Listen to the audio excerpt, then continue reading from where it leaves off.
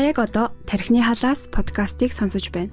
Бид энэхүү подкастаараа сэтгэл зүйн эрүүл мэндтэй холбоотой мэдээлэл зөвлөгөө хүргэхээр зорж байгаа бөгөөд таны тархины халаас нь нэгийг нэмнэ гэдэгт итгэлтэй байна.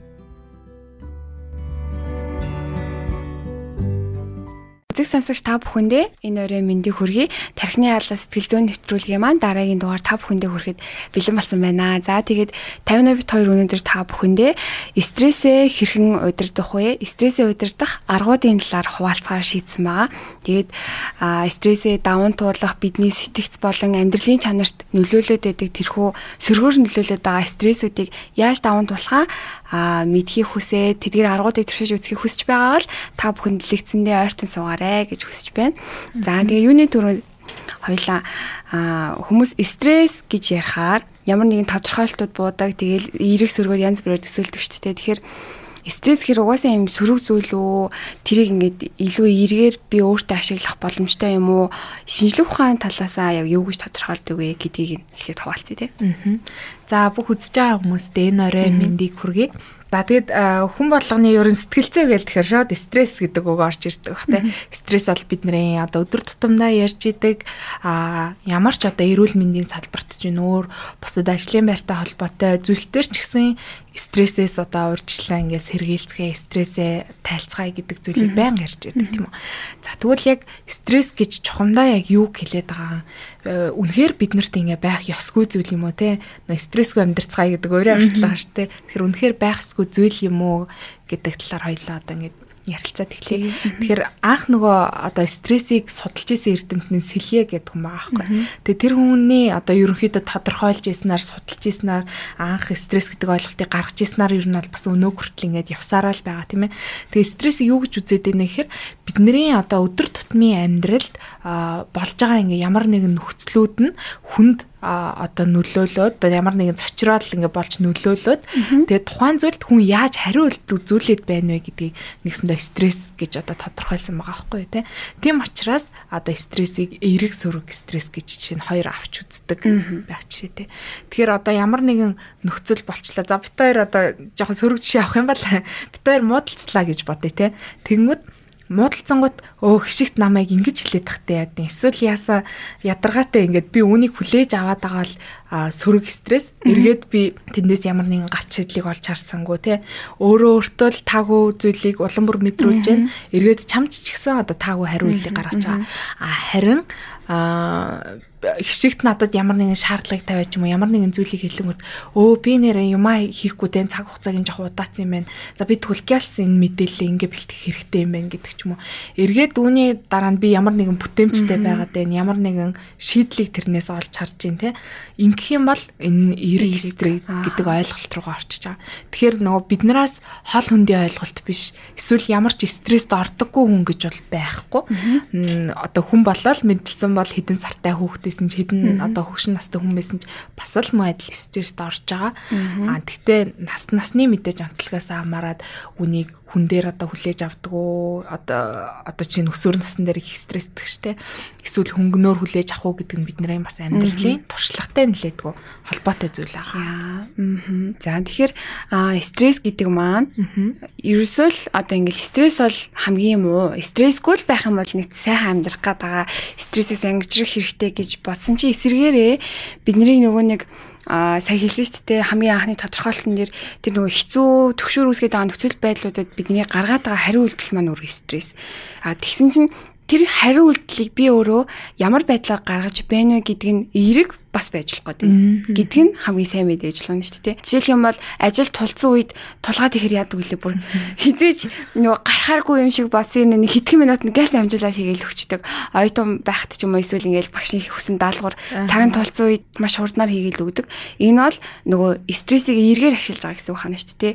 Илүү нөгөө төгшөр үүссэн байгаа би хийх хэрэгтэй, заавал хийх хэрэгтэй гэд ямар нэгэн байдлаар арга самбай хайгаа тэнд шийдлийг олоо гүйцэтгэж чадчихна гэж хэлж болохоор байна. За тэгээд өнөөдрийнхөө дугаараар бит хоёр илүү нөгөө аргуудыг ярих байгаа. Тэгээд түүн дээрээ үндэслээд стресстэй холбоотой статистик мэдээллүүд зарим нэгэн одоо фактуудыг бас хуваалцахаар бэлдсэн байгаа тий. Тэгэхээр дараачийн хуваалцах зүйл маань Одоо стрессийг ингээл байнга бид нэр ярьж байгаа гэж байна. Тэгээд энэ маань нөгөө бас хүмүүсийн сэтгэл зүйн боловсролтой нэлээдгөө холбогдож байгаа ойлголттой гал та тий.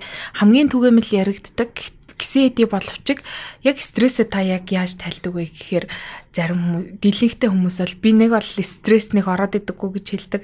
Эсвэл тэгэл аяанда зүгээр болчихдээ штэ ч юм уу ийм хариултыг хэлдэг. Гэтэл мэдээч хүнд ингэ нөлөөлж байгаа зүйл учраас үүнд шийдвэрлэж болох тийм гарц гаргалгаа гэдэг зүйлс бас тодорхой үр дүнтэй тийм зүйлс хүртэл байгаа. Тэгэхээр нөгөө сэтгцэн эрүүл мэндийн үндэсний төв буюу одоо бидний нөгөө хэлдгээр шар хадны эмнэлэг гэж хэлдэг шүү дээ. Сэтгцэн эрүүл мэндийн төвөөс маань маш олон ингэ судалгаануудыг тийм жил болгоо хийж идэг. Тэгээ нэг онд хийжсэн судалгаа аахгүй. Сургуулийн ингэ нөгөө сурагчдын одоо сэтгцэн эрүүл мэндийн байдалтай холбоотой нэгэн судалгааг хийсэн байгаа. Тэгээд ингээд сурагчдаас нөгөө стресст ордог байдлын одоо өөр бусад тийм сэтгцэн эрүүл мэндтэй холбоотой ингээд асуудлуудыг аваа явсан байгаа. Тэгээд үтсэн чинь нөгөө судалгаанд оролцож исэн ингээд өсвөр насны хүүхдүүд маань 100% стресст өртдөг гэдэг нь одоо гарч ирсэн байгаа байхгүй. Гэтэл стресс өртдөм чинь уул нь үүнийг ингээд даван туулцдаг, шийдвэрлэж чаддаг байвал сайн үр дүн байх боловч 20.4% нь стрессээ яахаа мэддэггүй гэсэн юм хариултыг өгсөн байгаа байхгүй тий.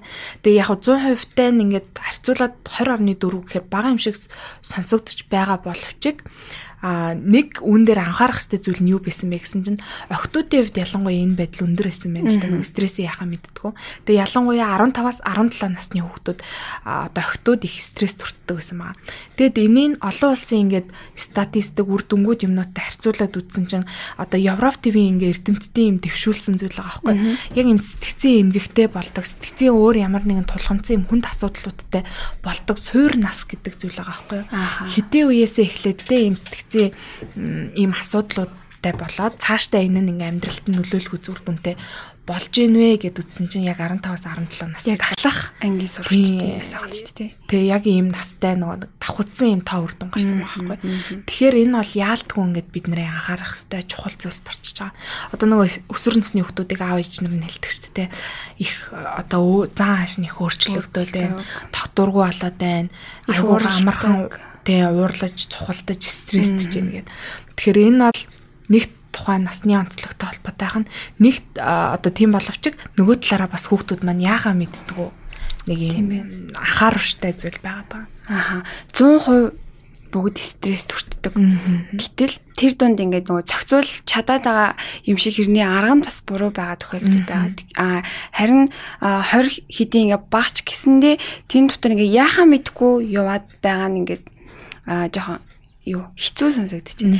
Тэгэхээр яхаа мэдгүй яваад байна гэдэг чинь тэнд нэг стресстэй холбоотой мэдрэмжүүд үүссэн байгаа шүү дээ. Гэтэл тэрнийг сөргөөр даван туулаад байна уу? Эсвэл ингэж дотроо хадгалагдаж үлдэж гин үү гэдэг тийм асуултын тэмдэг үүсэж байгаа юм шиг. Өмнөх дугаарууд дээр бас ярьжсэн шүү дээ. Ямар нэгэн байдлаар нөхцөл байдал үүсэх үед стрессийн үед ч гэсэн хүнд уурга, нэг хямрал, үл таавцсан гэл мэдрэмжүүд үүсдэг. Харин энэ удаан хадгалагдаад ирэхээр нөгөө галт уул болж дэлбэрцгээ гэж ярьсан шүү дээ. Тэгэхээр яг одоо ингээл дэлбэрэхгүй мэдэгдэхгүй байгаа юм шиг хэрнээ илүү ингээ олон жилийн дараа магадгүй бүр гэр бүл зохиосны дараа ч юм уу тэр хадгалагдсан зүйлс дэлбэрэхэд ойрхон байхыг бас үүсэхгүй байх нь тий. За тэгээд стресс гэд бас ингээ ярахаар зарим хүмүүсийн хувьд нөгөө одоо энэ ойлголтыг харахтаа энэ бол зүгээр сэтгэл зүйн хувьд цул дорой хүмүүсийн эсвэл нөгөө сэтгэл ятгүй хүмүүсийн ярьдаг зүйл гэж үздэг хүмүүс байж болно. Гэтэл энэ маань нөгөө түрүү хэлсэнчлэн стресс бол хүний насыг ч юм уу хүйсийг те эсвэл ямар нэгэн нийгмийн анги давхархыг ч юм уу голж ялгадаг зүйл биш. Тухайн хүн оршин байна, ямар нэгэн нийгмийн харилцаанд орж байгаа бол тодорхой хэмжээний стресс биднэрт нөлөөлж байгаа. Хэрвээ ерөөсөө хүн төрлөختөө стрессддгүү одоо стресс гэдэг зүйл ерөөсөө өнцгөө байгаагүй бол бид нар бас өнөөдрийн хөгжилд хүрэх үгүй юу гэдэг чинь эргэлзээтэй те. Ямар нэгэн шинжлэх ухааны нээлт дэвшилтүүд бид нарыг одоо амар хэлбэр амьдрахад тусалж байгаа техник технологи гарах үгүй байсан нь хүртэл бас одоо эргэлзээтэй зүйл байна. Тэгээд ингээд үзэхээр стресс нэг талаараа хэрэгтэй, нөгөө талаараа бид нар цөрөг нөлөөллийг бий болгож байгаа учраас судлаачид үүн дээр одоо гадаа дотоод нөлөөлдөг ямар хүчин зүйлсүүд байна вэ гэдгийг судалсан байгаа байхгүй. Тэгээ үүн дээр нь одоо хүмүүстээ маш юм ойлгомжтой амьдралын өдөр тутмынхын жишээн дээр тулгуурлаад нөгөө тайлбарлаад өгье гэж бодож байна л да. Яагаад гэдэг бид нар учир шалтгаанаа мэдчих юм бол асуудлыг илүү өндөр одоо хөнгөнөөр амар хэлбэрээр хүлээж авдаг болно шүү дээ. За тэгээд стресс ингээд гадаад их хүйс өрөөд гэдэг байгаа байхгүй. Тэгээд энэ нь болохоор ингээд дотроо 3 зүйл байгаа. Нэгт нь болохоор амьдралын одоо үйл явдлууд гэж байгаа. Жишээ нь одоо ямар нэгэн гинтийн одоо ойр дотны хин нэгэн өнгөрөх ч юм уу аваар асалт орох байдаг ч юм уу те. Эсвэл өөрөө бэртэж гинт гэх мэтлэнгээр ийм амьдралын сөрөг үйл явдлууд нь одоо бидний стресстэй байдал маш их нөлөөлж байгаа. Нөгөө ийм судалгаанууд төрөлтэй штэ хүнийг нөгөө стресст оруулдаг одоо хүчин зүйлийг нөгөө хуваар нь ингээд харцсан. Тэгэнгүүт үүний нэгт юу байдаг вэ гэхээр хань ижлээ ойр дотны гэр бүлийн хинэгнээ алдах нь стресс хамгийн их нөлөөлж байгаа одоо номер 1 хүчин зүйл байгаа. За дараагийнх нь өдөр тутмын одоо асуудлууд. Тэгээд энэ дэр нэг сонирхолтой жишээ нь юу байсан бэ гэхээр одоо ресторанд хүн өлсөө тоолоо хүлээж хахад хоолны их удаа хүлээгдээд ангууд стресст бас оруулах жишээ нь хамгийн ихний нөхцөл болж байгаа жишээ нь. Тэгэл одоо бид нарт замын төвчрэл байна. Одоо амьдарч байгаа, ажиллаж байгаа орчин нөхцөлтэй холбоотойгоор нэг юм саад бэрхшээл одоо дэлгүүрээ очир дараал байдаг ч юм уу те. Иймэрхүү зүйлс нь бас бидний стресст оруулахад нөлөөлж байгаа.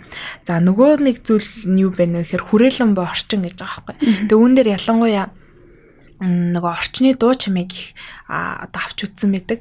Тэгээ нөгөө гадаа одоо хотчлт ихтэй байгаатай холбоотойгоор сигнал их дуурдаг ч юм уу те. Нэг орчны юм шуун чимээгтэй газар амьдардаг хүмүүсийн стрессийн түвшин бас өндөр байх магадлал нь илүү байд юм байна л да. Тэгээд энэ дээр бас нэг жишээ нь юу байсан бэ гэхээр өсвөр насны хүмүүс нөгөө яагаад их стресстэй байгаад байна вэ гэхээр нөгөө орчин нь маш их чимээтэй өдрийн бүтэн анги тэнцэмдээ тийм сургуулийн орчинд их чимээтэй байдаг учраас нөгөө стресст амархан хариу үйлдвэрлээл амархан уурлаж бухимдах байдал их өндөр байдаг гэж үзсэн баа. Тэгээд нөгөө 10 жилийн багш нар ч гэсэн мэдээч хүүхдүүдтэй муухай аш гаргаад ч юм уу ингээ гэж бодохгүй байгаа шүү дээ. Гэтэл нөгөө орчны чимээ ихтэй байдаг учраас бас стресстэй ажлууд ажлын байрнуудын одоо тоон ордог шүү дээ. За тэгээд одоо нөгөө юу асан байгаа байхгүй ийм хоёр Холмс Рейн гэдэг хоёр судлаачид болохоор хүмүүсийн ингээд эрүүл мэндийн өөрийнхөө эрүүл мэндтэй холбоотой мэдээлэл өгөх байдал дээр нь ингээд судалгаа хийгээд үзсэн байгаа байхгүй. Тэгээд үзсэн чинь одоо энэ нь болохоор нөгөө илүүтэй бидний одоо таагүй ингээд нөхцөл байдал биднэрт тулгарна шүү дээ тий. Тэнгүүт мэдээж хүн асуудлаа шийдвэрлэж бол уул нь ингээд тайван болох гэдэг. Гэтэл хүмүүс асуудлаа шийдвэрлэх гээд тэрнийхээ шийдлийг ингээд хөөцөлдөг тусам улам их стресст ордог гэсэн судалгаа. Яагаад гэдэг хариултыг хайгаалах тусам улам стресст. Энэ замыг сонгочхоор болохгүй, энэ замыг бас сонгочхоор болохгүй. Тэгэхээр нөгөө сонирхолтой гарсан үр дүндээ энийг онцлсан байгаа байхгүй. Асуудлыг бид нэр шийдвэрлэх гэх тусмаа одоо хариултыг хайх тусмаа улам их стресс болдог. Тэгэхээр нэг талаараа бас зарим зүйл нөгөө цаг хугацаа гэдэг одоо орон зайг цаг хугацаа гэдэг нэг эмчилгээг үлдээж ахын таатай нөхцөл байгаа. Тийм биш үү? За тэгээд дараагийн нэг чухал зүйл нь болохоор дотоод хүчин зүйлээ гэж байгаа. Стресс нөлөөлж байгаа дотоод хүчин зүйл. За тэгэхээр нэрнээсээ ойлгомжтой тухайн хүний одоо зан чанар онцлогтой холбоотой байна ш. Тэгэхээр мэдээж нэг тухайн зан чанар хүний хувийн онцлог орж байгаа. Тэгэхээр бусад хүнээс одоо хишигт бит хоёр хоорондоо ялгагдах ямар онцлогтой юм те. Тэгээд ямар нэгэн асуудал тохиолдоход би түүнийг хэрхэн одоо зөв шийдвэрлэхэд одоо үзүүлж байгаа миний сэтгэл зүйн юм зүйлсийн цогцыг нь зан чанар гэж авч үзээд байгаа байхгүй. За дараагийнх нь өөр нөлөөлж байгаа зүйл нь юу байна вэ гэхээр асуудлыг нөгөө хэрхэн хүлээж авч байгаа вэ гэдгээс хамаарж байгаа. За жишээ нь нэг гэр бүл салцсан байлээ гэхэд одоо энэ би ингээд арчаагүй байдаг эхнэр нөхөр те намайг хаяа явцсан юм а гэж харж гин үү? Эсвэл тухайн зүйлийг одоохондоо миний амьдралд ийм хүнд асуудал тохиолж байгаа ч гэсэн те би үүнийг даваад гарч чадна гэдэг өнцгөөс харж гин үү гэдэг нөлөөлж байгаа. За дараагийнх нь боيو сүүлийнх нь юу вэ гэхээр асуудалд нөгөө хэрхэн тайлбар хийж байгаа вэ гэдэг нь нөлөөлдгөө гэж байгаа байхгүй.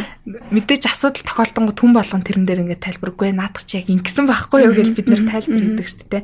Тэгэнгүүт тухайн ингээд асуудлаа тайлбар хийхдээ эрэг талаас нь харж бид нар тайлбар хийж гинүү, сөрөг талаас нь харж тайлбар хийж гинүү гэдэг дээр ингээд судлаачид ийм баг тамирчид дээр юу асан байгаа байхгүй юу? Судалгаа хийсэн.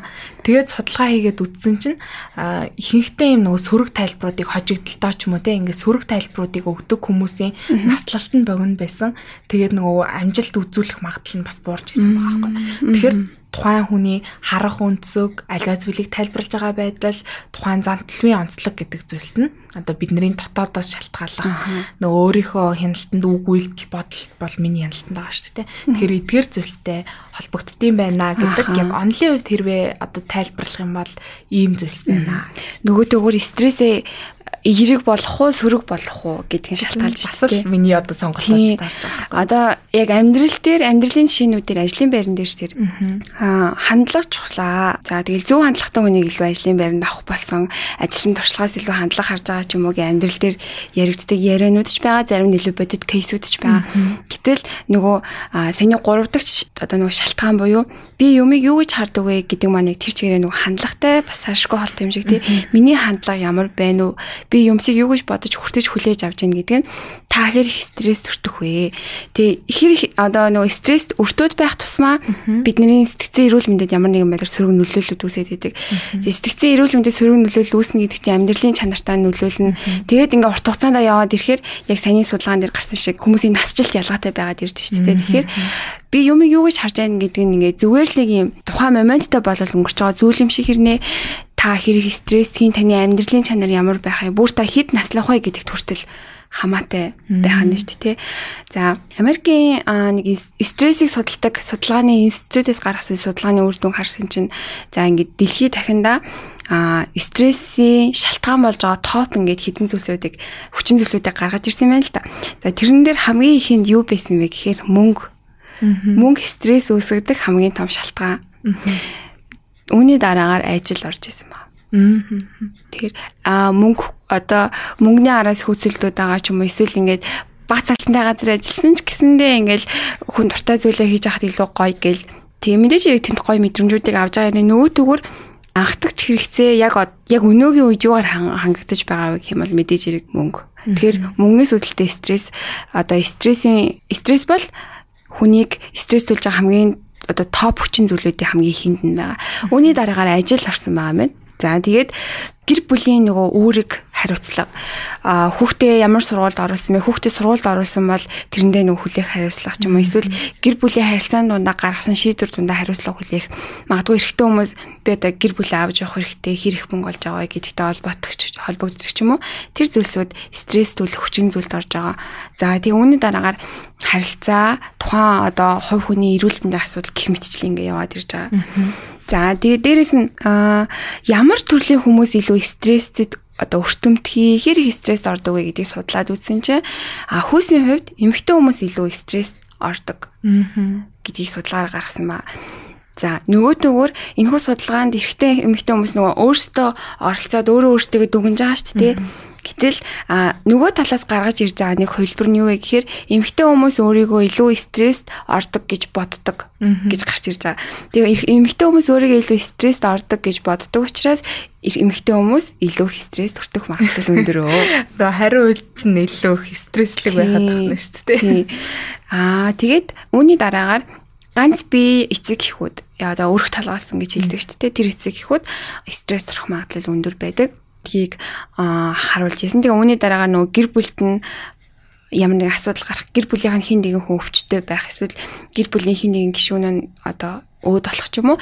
Ийм тохиолдлуудад хүмүүс одоо ийм төр одоо кейст байгаа хүмүүс илүү стресс хүртдэг гэдгийг илэрхийлж байсан. За одоо нэг асуулт асууя л да. Үзэгчд маань ч бодоорой. Ямар хүнийг та илүү одоо энэ хүн стресстэй байна гэж харах вэ? Тэр хүн ямар хариу үйлдэл үзүүлсэн тохиолдолд эсвэл зан үйл нь ямар байгаа тохиолдолд тэр хүнийг та илүү стресстэй байгаа гэж бодох вэ гэдгээ бодоод үзээрэй. Танаа юу гэж бодож байна? Одоо их байх өмсгөө зэнгтэй явдаг ч юм уу. За мэдээж одоо хариу үйлдэлүүд нь сөрөг байгаа тийм. Зан үйлийн хувьд ч гэсэн сэтгэл зүйн байдлын хувьд ч гэсэн ингэ нөгөө сөрөг байгаа тохиолдлуудад бол нөгөө стресстэй гэдэг ер нь хүмүүстэй анзаарч хахад мэддэг шүү дээ. Тэгээд ер нь л ууртай л хүн байх юм бол манай хүмүүс чил стресстэй нөхөр энэ даа гэдэг юм тодорхойлолт өгч гээд байдаг шүү дээ. Тэгээ яг зөв. Тэгээд судалгаагаар үүнийг гаргаад ирсэн чинь судалгаа бол илүү нөгөө статистик баримт тоог ингээ хүмүүст гаргаж өгдөг ч тийм. Тэгэхээр юмыг ингээ тоогоор харьцуулахаар бид нар төсөөлөл нь илүү амар буугаад ирдэг. Гэтэл хүмүүсийн ингээд стресст орох үедээ гаргадаг нийтлэг тийм нөгөө шинж тэмдгүүдийг судлаад үзсэн чинь хамгийн өндөр хувь нь 45% байна. Тэгэхээр нийтлэг хүмүүсийн одоо 45% нь ихэнхдээ стресс төртөх үедээ уурладаг гинэ.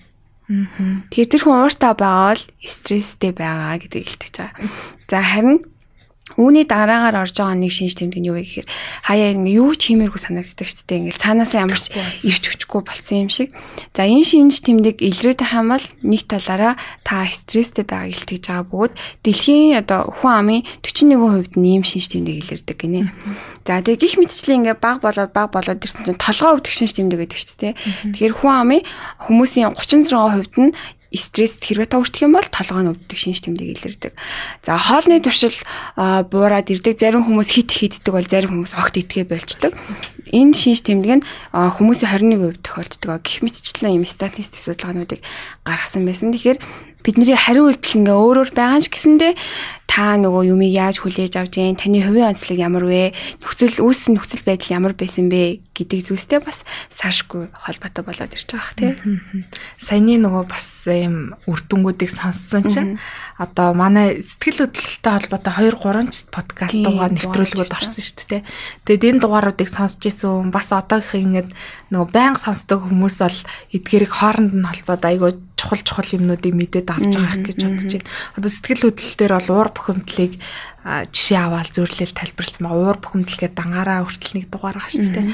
Хоорондоо айгүйх тийм холбож аюу зөв мэдлгүүдийг авч байгаа гэж бодож байна. Тэгээ нөгөө ямар одоо хүмүүс стресс бага өртдөг вэ гэд бас нэг судалгаа явуулсан байгаа байхгүй. Тэгсэн чинь өөдрөг үзэлтэй хүмүүс гинэ. Асуудлыг нөгөө түрүү хоёлаа ярьжсэн штэ харах өнцөг хандлагатай холбоотой гэдэг. Тэгээ өөдрөг үзэлтэй буюу хэдийгээр одоо өөрт нь ямар нэгэн сөрөг нөхцөл одоо үйл явдал тохиолдсон гэлээ гэсэн үнийг даваа туулах боломжтой. Эсвэл одоо ингээд таг үзүүл тохиолдсон ч гэсэн дараа нь одоо цайхан зүйл тохиолно гэх мэтчлэнгээр өөдрөг үзэлтэй байгаа хүмүүс одоо жишээ нь эмнэлэг твтж байгаа хүмүүсийн хувьд өвчнөө айгүй хурдан даван туулж гисэн байгаа байхгүй ингээд тасвал аварт орсон хүмүүсийн хувьд дээрээс нөгөө зүрхний шигдээс өвчтэй хүмүүсийг ингээд судалсан чинь өөдрөг үзэлтэй хүмүүс нь илүү хурдан одоо тэр өвчнөөс салахад нь тусалсан эсвэл арай урт удаан хугацаанд амьдрахад нь тусалсан байна. Тэгээ нөө өөдрөг үзэлтэй бас хүмүүсийг ямар одоо юм одоо биеийн өвчний хувьд те ямар өвчнүүд зөнгөлөх шинжтэй байгаад байна энэтрийг нь судалсан байгаа байхгүй. Тэгтэл нөө зүрхний шигдэлтэй болох магадлал нь бас бага байсан байна. Тэгэхээр нэгт одоо бидний стресс бол бие махбодын үйл ажиллагаатай эрүүл мэндтэй ч холбоотой байдаг ах нь бас өөдрөг үзэлтэй өөдрөг хандлагатай байхыг уриалаад байдаг нь тэгээ олон улсаа яриад л үнийг уриалж идэг шүү дээ. Тэгэхээр үнэн нь одоо үүнтэй бас холбоотой байх. За тэгээ өнөөдрийн маань сэтгэл зүйн нэвтрүүлэг маань шууд лайв хэлбэрээр та бүхэндээ хүрч байгаа. Тэгэхээр үзэгчдийн маань хувьд асуумаар зүйл байх юм бол комент хэсэгт бидэнд үлдээ гэж болно. Тэгээ шууд сэтгэл зүйч одоо бит хоёр байна. Ил болох хариулахыг хичээнэ. За тэгээд одоо ингээд стрессийн талаар илүү оршлууд, статистик мэдээллүүдийг ярьсан болохоор өнөөдрийн гол сэдэв болох хоёлаа аргуудаа үзэгчтэй хуваалцъя тий. Тэгээ. За мэдээж олон аргууд байгаа. Тэгээд өөндөөс бас битээр өмнө нь дуртагдж байгаагүй өмнөх нэвтрүүлгүүд дээрээ ярьж байгаагүй тийм аргуудыг аль болох та бүхэнтэйгээ хуваалцахыг хичээсэн байгаа. За эхлэе. За тэгээ. За бүгдээ янз бүрийн аргууд хэрэгэлдэг байгаа. Тэгэхээр би нэгэн сонирхолтой аргыг хуваалцъя. Тэгээ энэ маань маш энгийн арга байгаа. Байгальд дургүй хүн байдаг бах гэж бодож байна. Тэгэхээр байгальтай холбоотойгоор стрессийн гормон яаж өөрчлөгдөж байгаа гэдгийг судлаачид судлаад үзсэн байна. Тэгэхээр тэрхүү судалгаанд 700 оюутан оролцсон. Тэгээ 700 оюутнуудыг 2 группт хуваагаад эхний группт нь ийм байгалийн зураг харуулсан байна. Модтой, уулстай ингээ байгалийн зураг. Нөгөө группт нь болохоор яг өөрийнх нь амьдардаг хотыг төрслөн харуулсан. Тэгээл айгүй завгүй хот, машин явсан, хүмүүс хэлхэлцэн ингээл яарсан, ажилдаа яарж байгаа гэл хүмүүсийг одоо харуулсан тийм хотын зургийг харуулад тэгээд математикийн шалгалт өгсөн байна. Эхлээд нөгөө туршилтанд оруулахаас өмнө бүгдээрээ математикийнхаа шалгалтыг өгөхөд бүгдэнд нь стрессийн түвшин илүү өндөр гарч ирсэн. Харин 6 өгчөөд математикийнхаа шалгалтанд орсон чинь байгалийн зураг харсан хүмүүсийн стрессийн гормоных нь түвшин бага байсан. Тэгээ энэ нь юугаар илэрч ирсэн бэхээр нөгөө зүрхний хүн сандрахаар нөгөө зүрх хурдан цохилдог штэ. Тэгэл амьсгал тавцдаг. Тэгсэн чинь эсвэргээрээ амьсгалын одоо тоо удаашраад зүрхний хэмнэл буураад одоо цусны даралт буурсан гэж хэлж болно. Тэгээд өмнөхтэйгээ харьцуулахад стрессийн түвшин буурсан байгааг илэрхийлж байгаа. Тэгэхээр байгальд очих хэрэгтэй, байгал бол дэмчилгээ болдгоо гэж ярьдаг шүү дээ. Тэгэхээр нөгөө талаараа үнэн бөгөөд энэ нь таныг стрессээс урьдчилан сэргийлэхэд тусалдаг. Хэрвээ та байгальд очиж чадахгүй байх юм бол байгалыг илэрхийлсэн зураг, видеонуудыг үзэхэд л хангалттай болоод ирдэг байна. За тэгэхээр дараагийн аргыг би олцъя тий. За хоёрт нь юу байж болох вэ гэхээр сайн дурын ажил хийх гэж байгаа. За зарим хүмүүс бол үнэхээр үнийг хэрэгтэй гэж байгаа. Зарим хүмүүс нь бол амьдралдаа хийж туршиж үзээгүй ч хүмүүс байгаа. Тэгээд сайн дурын ажил хийн гэхээр нэгт хүмүүс туслана гэдэг маш чухал зүйл байгаа. Хоёрт тэрхүү хүмүүс тусалсан одоо хүмүүсээс гарч байгаа сэтгэл хөдлөлийн эерэг мэдрэмжээс хүн бас тийм мэдрэмжийг авдаг байгаа байхгүй. Тэгээ нэг ингээд сайн дурын ажил байнга хийдэг хүмүүсийг ингээд судлаад үзсэн чинь нөө сайн дурын ажил хийдэггүй хүмүүсээсээ 2 дахин илүүтэй аз жаргалыг мэдэрч идэм байна л да. Тэгээд тогтмол сайн дурын ажил хийх нь яг хүний сэтгэл зүйн байдалд яаж нөлөөлдөг вэ гэд үзсэн чинь илүү амьдралын зорилгоо илүү ухамсарладаг. Баян ингээ хүн болгонд өөр ингэсэн нэг зорилго байгаа ш тэ. Тэрхүү амьдралын зорилгоо ухамсарлах байдал нь илүү их нэмэгдэжсэн. Дээрээс нь гуниглах, гутрах байдал багасжсэн ажиглагдсан байна.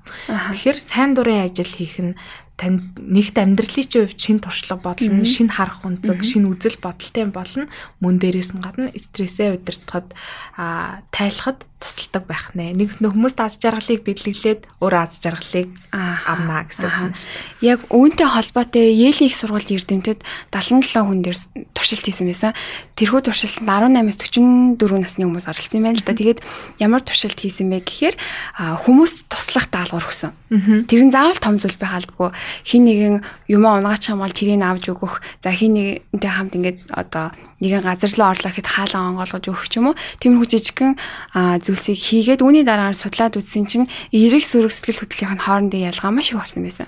Тэгэхээр хүнд туслах үед сөрөг сэтгэл хөдлөл маш их бий болд юм байна л да. Тэгэхээр сөрөг сэтгэл хөдлөлийн гормонууд ялгараад ирэхээр тэнд эсрэгээрээ стресстэй холбоотой сөрөг сэтгэл хөдлөлтэй гормонууд байхгүй илүү эерэг сэтгэл хөдлөлийн гормонууд ялгардгаа гэдгийг тэрхүү судалгаагаар баталсан байсан. Хамгийн сонирхолтой тий.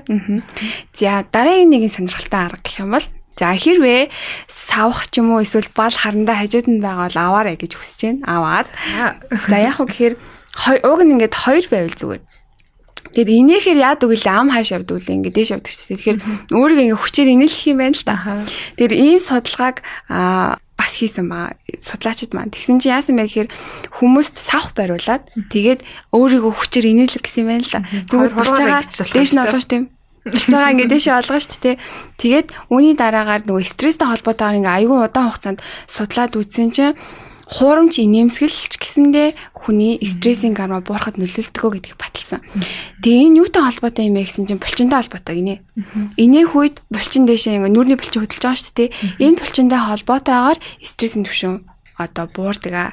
Тэгэхээр нөгөө хуурамч инээдч бэ одоо жихнээсээ инээдч бэ энэ маань бидний булчин хөдөлгөж байгаа. Тэгээд энэ нь тархинд тохио өгөөд гормоныг бууруулдаг, стрессийн гормоныг бууруулдаг. Тэгэхээр нөгөө инээдмийн кино үзэх, хошин шаг үзэх гэдгийг бас нөгөө зөвлөдөг шүү дээ. Найз нөхдөөрөө сууж байгаад ч юм ингээ тойроо тэрвэл сонирхолтой юм шүү дээ. Хоёулын нь ярьжсэн чи манай найрлагцаа ингэсэн чи айгаа бас инээдтэй харагдаад шүү. Тэгэхээр найз нөхдөөрөө ивэл бас хөвгөлтэй уур амьсгалыг бэлгэлж болох юм байна гэж бодлоо. За нэгэнтэйгээ булчин ярьсан юм чинь дараагийн нэг арга бас булчинтай холбоотой зүйлсийг хэлье гэж бодож байна. За сэтгэл зүйн ер нь маш түгээмэл өгөгдөх зөвлөгөө бол дасгал хөдөлгөөн байсаар л байдаг. Дасгал хөдөлгөөнийг байнга зөвлөдөг. За яагаад дасгал хөдөлгөөнийг зөвлөөд идэм бэ гэдэг тухай ярив. Ямар нэгэн одоо гаднаас одоо орчны төвчрэл, замын төвчрэл гэдэг ч юм уу эсвэл хэн нэгэнтэй таагүй харилцаатай тарилцаа бий болгоод надад стресс бий боллоо гэж бодъё. Тархинд тэрхүү стрессийг тархи маань боловсруулад үүнийг гаргахтаа юу болгодог вэ гэхээр булчинд нөлөөлүүлж идэг. Тийм учраас одоо стресс үед бидний одоо гарын энэ 2 тал өвддөг ч юм уу, том булчингууд өвддөг, хөл мөл өвддөг ч юм уу те. Эсвэл хотоод өвдөх гэх мэт ийм байдлуудаар одоо бие махбодод нөлөөлж идэг. Тэгэхээр тархины үйл ажиллагаанд стресс орлоо түүнийг булчингийн үйл ажиллагаа болох гээд гарах гээд ахна шүү дээ. Хүнээс гарах. Тийм учраас дасгал хөдөлгөөнийг зөвлөд байгаа. Нөө булчингууд чинь ингээ стрессүүд хоригдлогдсон одоо байгаа гэж төсөөлье тийм үү. Тэгэхээр үүнийг ингээд хийгээд одоо дасгал хөдөлгөөн хийгээд булчингаа ажилуулж байгаа маань стрессээ тайлахад нь тусалж байгаа. Нэгсэндээ танаас тэрхүү сөрөг байгаа стрессийг одоо гаргаад явуулж байна гэсэн. Тэгэд үүнийг заавал бид тэр бүр хүмүүс фитнест очиод дасгал хийгээд авах боломж байхгүй байж болно. Тэгэх юм бол ядаж 7 хоногт 1-2 удаа одоо чинь ууланд гардаг ч юм уу.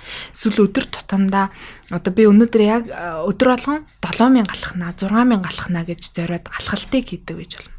Эсвэл бүр үнэхээр ингээд боломжууд олдохгүй байлаа гэж бодоход өрөөгөө цэвэрлэх, гэрээ цэвэрлэх, одоо ажлын орчноо цэвэрлэх гэх мэтчлэнгээр булчингаа ямар нэгэн байдлаар тодорхой хэмжээнд ажиллуулж явах юм бол стресс танд хуримтлагдахгүй байх нэ. Одоо тийм хар өнгөөр төсөөлөх юм бол таны бие байнга хар өнгөтэй байхгүй байх нэ л гэсэн. Тий, дасгал хөдлөө айгүй чухал. Миний тайвшрахтаа хэрэгэлдэг арга бол даа алхах байдаг. Хэрвээ жоохон хямарчих юм бол би их идэх гээд хандлагатай байдаг байхгүй. Тэгэхээр их хитгүү эсвэл гарч алах уу гэсэн сонголттой тулгараад тэгээд гараад алхах нь намайг тайвширгаад туслаад байгаа. Тэгэхээр энэ маань яг 50 сэтгэл зүйчийн бидэнтэй хуваалцсан арга бахна шүү дээ. За тэгээд дасгал хөдөлгөөнөөр ингээ биедээ ачаал авч болж байна. За тэгвэл гэртээ яаж биедээ ачаал авах вэ? Гэрийн ажиллаа хийж. За аяг угаах дуртай юу үгүй юу? Өөрөөсөө асуугаарай. Тэгэхээр аяг угаана гэдэг чинь ингээл аягаа бариад ингээ угаа шүү дээ. Тэгэнгүүт энэ тавтагдмал үйлдэл хийгдэж байгаа.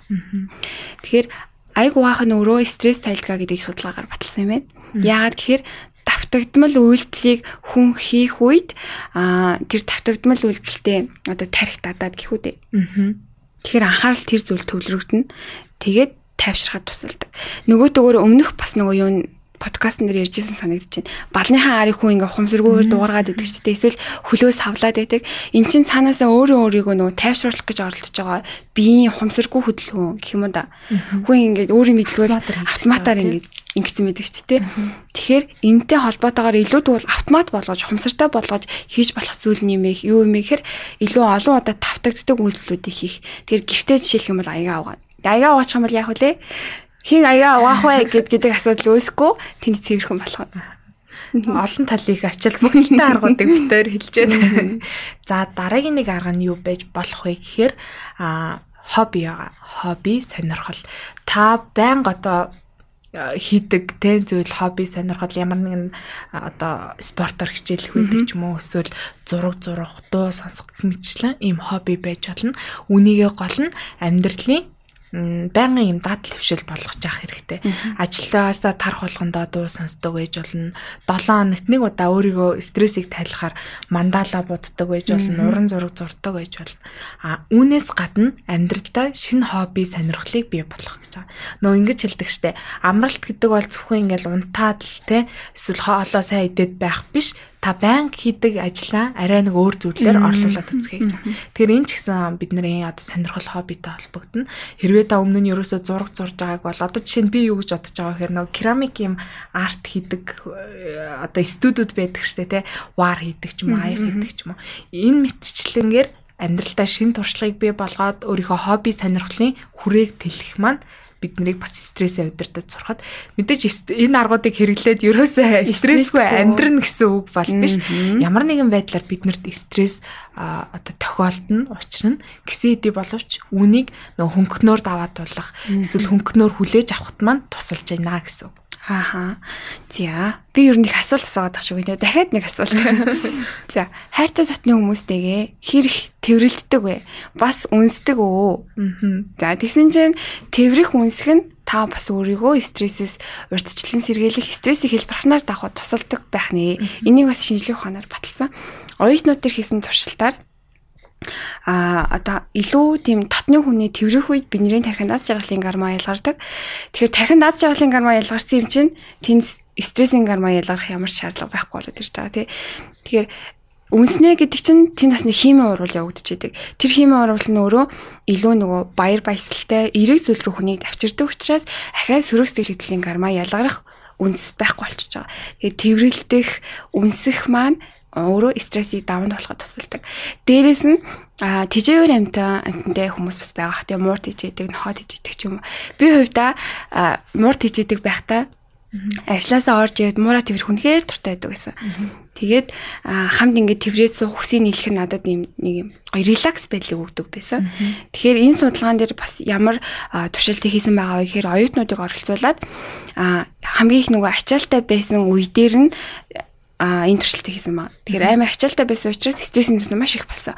10 минутын турш тижээвэр амтны сангуулаад хамт ингээд тоглоосныханаараа туршаад үзсэн чинь стрессийн түвшин айгүй өндөр хувиар буурсан гаргаж байсан. Тэгэхээр хайртай амтнтайгаа тоглох, тэврэх, хүүхдэд тэврэх, үнсэх маань ч гэсэндээ өөрөө стрессээс бид нарыг одоо урьдчилан сэргийлээд даван туулахад тусалж идэг байх нэ. За одоо сүүлийн их болж байна тийм нийлж байгаа. За сүүлийн арга бол бид өөрийн одоо зөвлөж байгаа сүүлийн арга бол юу вэ гэхээр ярилцах гэж байгаа. Ямар ч насны ямар ч төрлийн хүмүүст өөрийгөө илэрхийлэх, бусад хүмүүс өөрийг нь ойлгож ийн гэсэн мэдрэмжийг авах нь одоо сэтгэлзэн суур хэрэгцээнүүд гэдэг хүүхдчтэр байна. Дунд эргэм насны хүн эсвэл бүр хөш настай хүмүүст ч гэлээ гэсэн яг адилхан юм хэрэгцээ байдаг. Тэгээд ширээн дээр нэг юм улаан өрөн савтай зүйл байсан бах энийг хүмүүс юу юм болоо гэж бодсон байж магадгүй. За энэ маань биднийг одоо найз нөхдөөрөө суугаад эсвэл ах дүүнраараа ч юм ингэ байж хата ярилцахад зориулагдсан юм картын тоглоом байгаа. За энэ картын тоглоомын тухай ярина. Тэгээ энэ дээрээс тулгуурлаа та бүхэн ч гэсэн одоо найз нөхдөөгөө ярих яриагаа ингэж ярилцж болох юм байна гэд санаа авч болох юм. За хэрвээ энэ картын тоглоомыг авмаар ах юм бол бас тархины халаас пэйжээр маань холбогдоод авах боломжтой. Тэгэд энэ дээр нөгөө мэдээж ингээл өдөр тутам найз нөхдөөгөө одоо уулзлаа эсвэл 7 хоногт нэг ч юм уулзлаа гэхэд ажил төрөл хичээл ном ойрд болсон сонь сайхан зүйлс гэл бидний яг нэг амьдралын үйл явцаар бид нэр их хвчлэн яриад идэм байна л да. Харин энэ картын тоглоомноор юу байгаа вэ гэхээр тэр бүр ажил төрлийг ч юм уу асуугаагүй байгаа. Тэр бүр одоо хоорондоо байнга яриад байдаггүй тэр зүйлсүүдийг одоо ярихад чиглүүлж байгаа нэг сэтэл болж байгаа зүйлсээ гэсэн байхгүй. Тэр картуудын талаар жоохон тайлбарлаад өгч. За тэгээ энэхүү карт маань одоо та бүхэн харагдаж байгаа юм хүзэр шиг хэлбэртэй карт байгаа. Тэгэхээр энэ хайрцаг дотор нийтдээ 76 ширхэг карт байгаа. За 76 ширхэг карт маань бүгдэн дээр нь асуулттай, сонирхолтой шийтгэлүүд бас даалгаврууд байгаа. Тэгэхээр энэхүү карт маань 6 бүлгийн асуултаас тогтсон. Тэгэхээр 6 бүлгийн асуултанд ямар асуултууд байгаа вэ гэхээр зүгээр айгүй юм энгийн гүн гүнзгийг одоо ярилцлага хийх, эсвэл хөгжилтэй ярилцлага хийх, магадгүй өөрийнхөө талаар бодох, эсвэл дэлхийн ертөнцийн талаар бодох, тэрнлүү чиглэсэн. За мөн илүү хөгжилтэй болгох үүднээс зарим нэг сонирхолтой шийтгэлүүдийг нэмж өгсөн.